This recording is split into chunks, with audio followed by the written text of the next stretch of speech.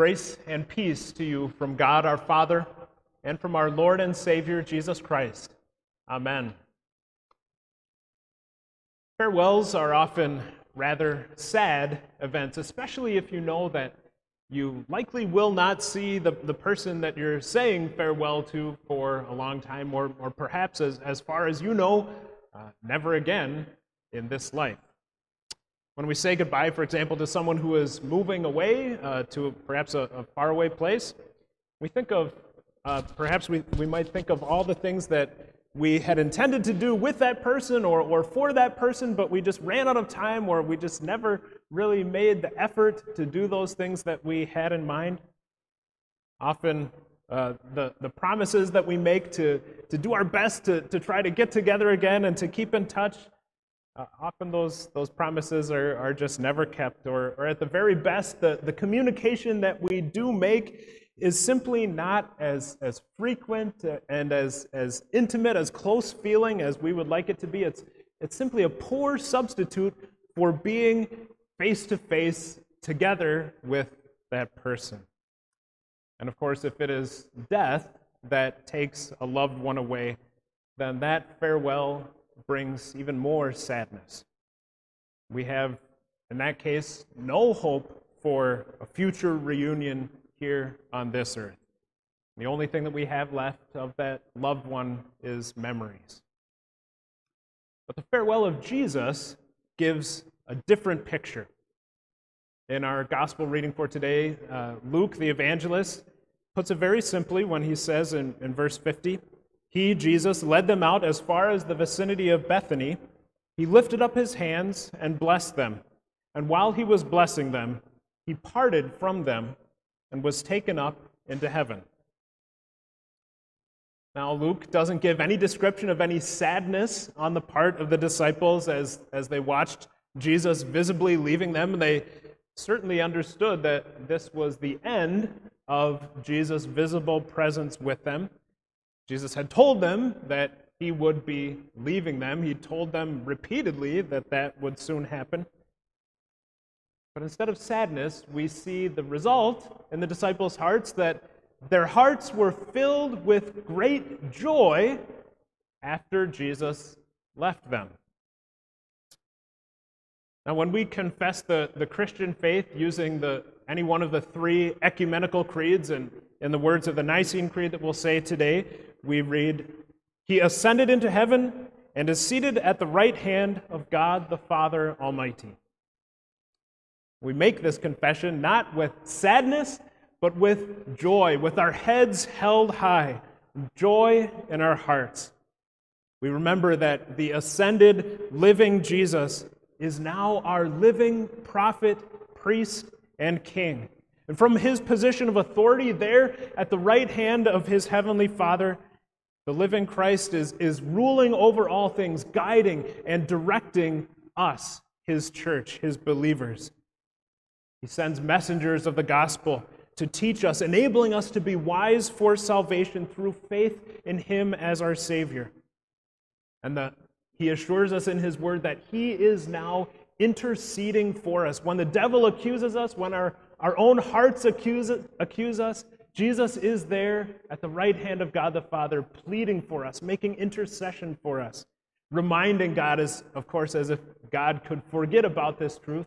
But Jesus brings it up again and again, that I have died and paid for their sins.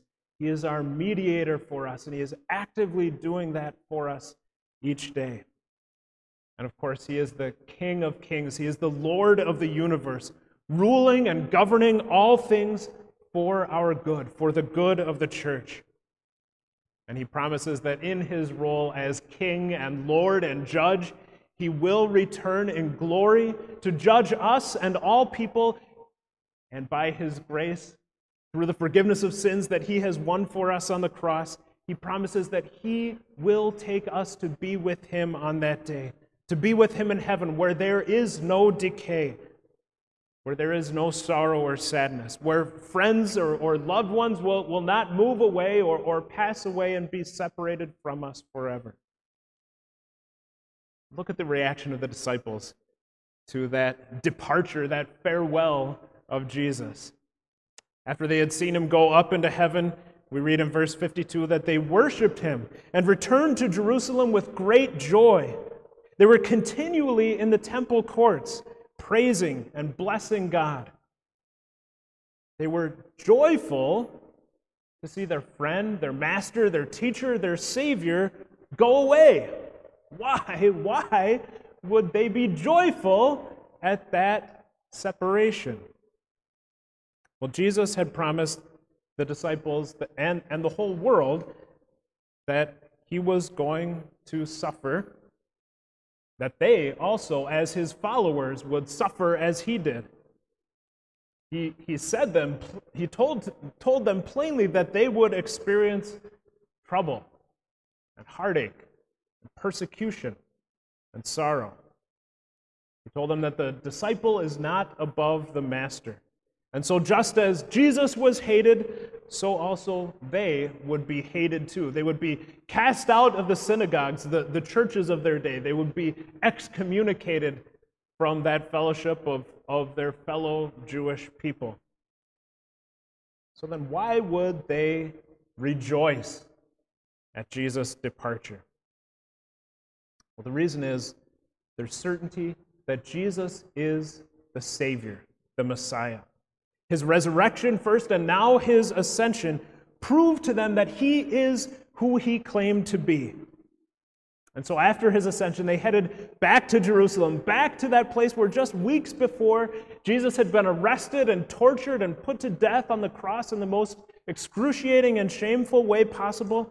But they went right back there with great joy, proclaiming his name, the good news of his salvation in public and the temple courts, the place that was most likely to attract the attention of those same jealous, unbelieving religious leaders of the Jewish people who had put Jesus to death. They did that because of the joy in their hearts of knowing that Jesus' promise to them was true, that soon they would receive what Jesus had promised, what the Father in heaven would pour out on them, the blessing of the Holy Spirit.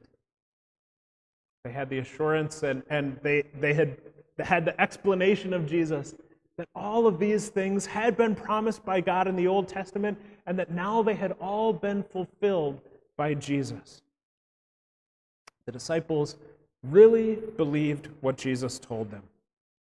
In verse 45, we read about Jesus explaining those things to him. It says, "Then he opened their minds to understand the Scriptures." Jesus explained to them that all these things were the fulfillment of God's promises and prophecies in the Old Testament. That his suffering, his death, his resurrection, and now his ascension were the fulfillment of those Old Testament promises. And when Jesus explained it to them, the disciples understood and they believed that this is true. And through that faith, their lives were now given new purpose, new meaning. Jesus told them that they had a job to do. He said in verse 47 of our reading that repentance and forgiveness of sins will be preached in his name and in Jesus' name to all nations, beginning from Jerusalem.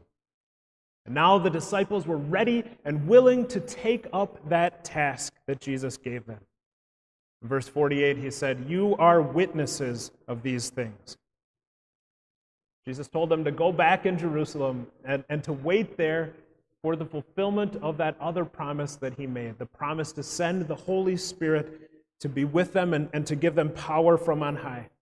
And next Sunday we will celebrate the fulfillment of that promise, the festival of Pentecost, the outpouring of the Holy Spirit in power on his disciples. The disciples showed their understanding and their acceptance of Jesus as Lord and of his promises to them. Verses 52 and 53 we read, "They worshipped him and were continually in the temple courts, praising and blessing God." In their worship, just as we do, they admitted their dependence on him, their total reliance on him for salvation and for every blessing. And they praised and thanked him for all those blessings that he showered upon them. In their praise, they declared their confidence that he is everything that he claimed to be. He is the eternal Son of God. He is the Messiah, the Savior that God had promised to send into the world. He is their Savior and their Lord.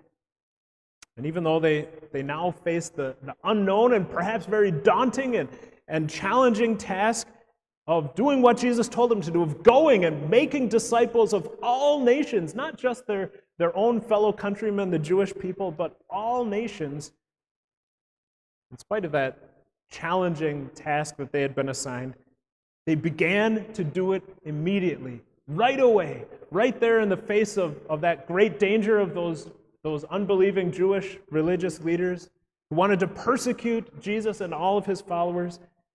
They immediately began to share the joy of the victory that Jesus had won for them. Through faith, you and I have this same relationship that the disciples had with Jesus. Through the knowledge that God has given to us in his word about Jesus' birth and his life and teachings and miracles, his death, his resurrection, and his ascension, we have the sure and certain proof of his love for us. He ascended into heaven, but he assures us that he is not far from each one of us, that he is with us with his eternal and steadfast love and blessing. Of course, in our lives, there may be times when we feel alone. But it's not because we have actually been left alone. It's not because we have been forgotten by God or Jesus our Savior. And of course, we realize that this is the truth, that we are not alone when we remember what our Savior has done for us in his love. When we remember that he gave up his life for us willingly, that he willingly died on the cross in order to free us from our sins. And he rose from the dead as proof that our sins really are forgiven. He ascended into heaven, where at the right hand of God the Father, he wields all authority and power for our eternal good. By faith, he assures us that we are joined to him, connected with him, that we belong to him. He tells us that he has purchased us and won us with his own life's blood. He assures us that we are now members of God's family. We are his brothers. We are dearly loved sons and daughters of our Heavenly Father because of him. He has opened our minds. He has filled our hearts with the truth and the assurance of his love for us. And so now, motivated by him, filled with that knowledge of his love, we can now express our faith. We can witness to his love for us.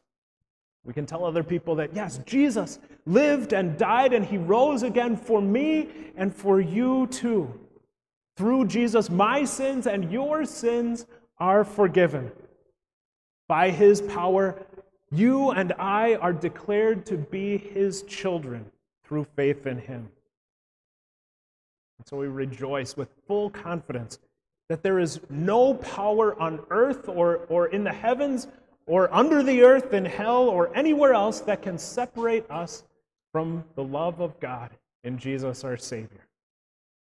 That is the reason for our joy. Even at the ascension of our Savior Jesus, his departure physically, visibly from this earth, we know, we are sure that the ascended Lord Jesus rules over all things and that we belong to him. We have the promise that every existing power and force will be governed and ruled and controlled by him for one purpose, so that we may be like him, so that we one day will see him as he is, face to face, so that we will live with him in glory forever. Praise God. A hymn of glory, let us sing, as we just did minutes ago. But then I suppose that we also still do have to be realistic about all of this too, don't we? We can ask the question, are you really filled with ascension joy?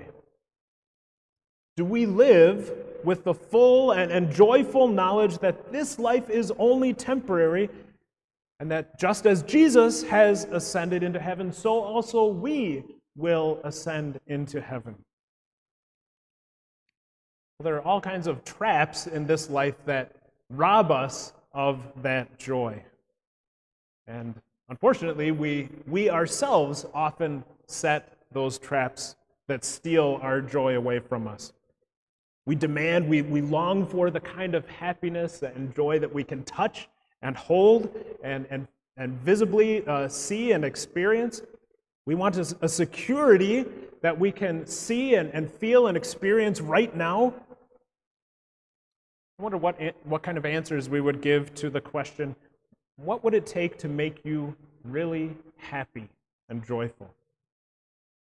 Someone might say, well, if I just have enough money to pay all the bills and then maybe a little bit left over for some entertainment and enjoyment, or as long as I'm wishing, well, $1 million would be nice.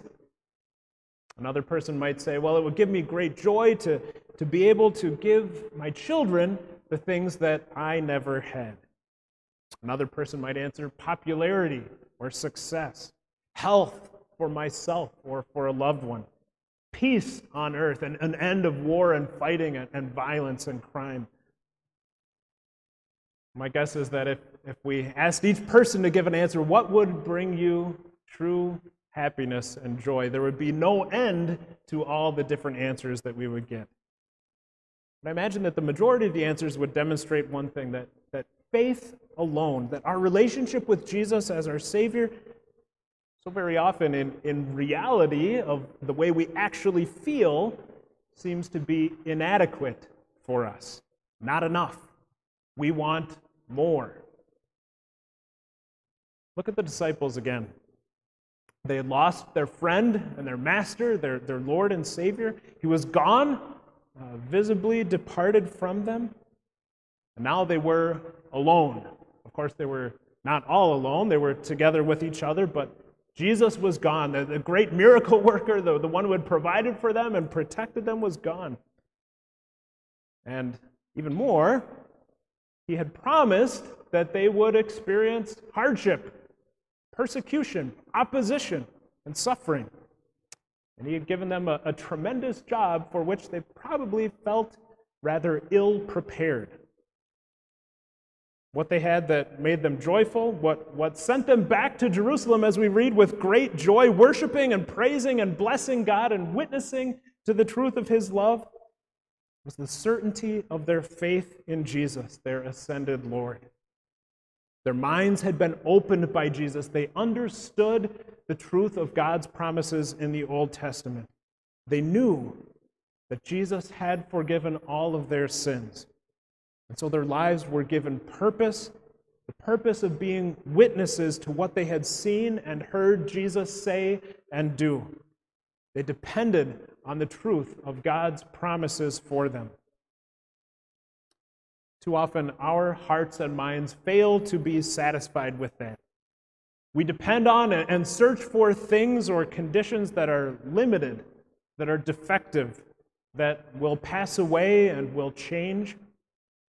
Usually none of those things are bad in themselves. None of the things that we talked about earlier that we so often look to bring us joy and happiness, family and friends and entertainment and other enjoyments. Not necessarily bad things, but so often we want them too much. We depend on them too much. They come to define our existence and become too important in our hearts. Because we do, we know what it means also to live with sadness and disappointment when we don't have those things fully and perfectly as we desire. We know what it means to be afraid and unhappy. One of the disciples who was there, who witnessed Jesus' ascension into heaven and who shared that joy of his ascension, the Apostle John, in talking about Jesus and his gifts, his word, his promises, and fellowship with God through him, says in 1 John chapter 1, "We write these things to you so that our joy may be complete." That our joy may be complete because we know that you have this same knowledge and faith and joy in the risen and ascended Savior Jesus. The promise and the blessing of the ascended Lord enable you to accept that happy invitation to have full joy in Him. So, dear brother and sister in Christ, build your life on Jesus. Build your faith on Him through His word and sacrament. Ask for those gifts that He has promised to give you. Keep your eyes fixed on Jesus, on whom your faith and your life depend from beginning to end. Don't forget the one who has blessed you with faith, the one who has promised you power, who gives you understanding, who gives you forgiveness, acceptance, and eternal joy, who gives you a place in His own family. There is no magic formula that will automatically wipe away all of your troubles and difficulties and sorrows in this life. There's no guarantee that you will never have pain or tears in this life. There's no promise from God that He will remove all of your suffering on this side of heaven. You will experience the things that happen in a life filled with headaches and heartaches, with family quarrels, and with messy lives of ourselves and the people around us. You will have to face things like dark days, and lonely nights, broken promises. But don't forget where you have been and who you are, and the one to whom you belong. You've been to see and to hear the King of the universe, the Lord and ruler of all things. You have heard His promise of full forgiveness and of adoption into His family as sons and daughters. You belong to your Heavenly Father through Jesus, your Savior. He gave the promise of courage, of power, of the ability to accept each day with a calm and certain joy. He knows everything that you're experiencing and that you're feeling in your heart, and He cares about you, and He promised His blessing to you. He knows your weaknesses, your fears, and your doubts. He has been here, living here on this earth among people just like you. And He is still with you now to provide help in time of need. He promises, "Do not be afraid, because I have redeemed you. I have called you by name. You are mine. I am the Lord your God, the Holy One of Israel, your Savior." So I encourage you for the rest of the day today, think about the things around you, the things that you can see and touch and hold, things you can buy and sell and use and spend. And then remember, not one of them is going to make any difference at all to you 100 years from now. But your relationship with Jesus will. He is coming again, and you will see Him as He is forever. Your joy is the certainty that your ascended Lord and Savior is ruling over all things as King, and that He will return as your judge and Savior to take you to be with Him. May you truly have joy now as you look forward to that day. Amen.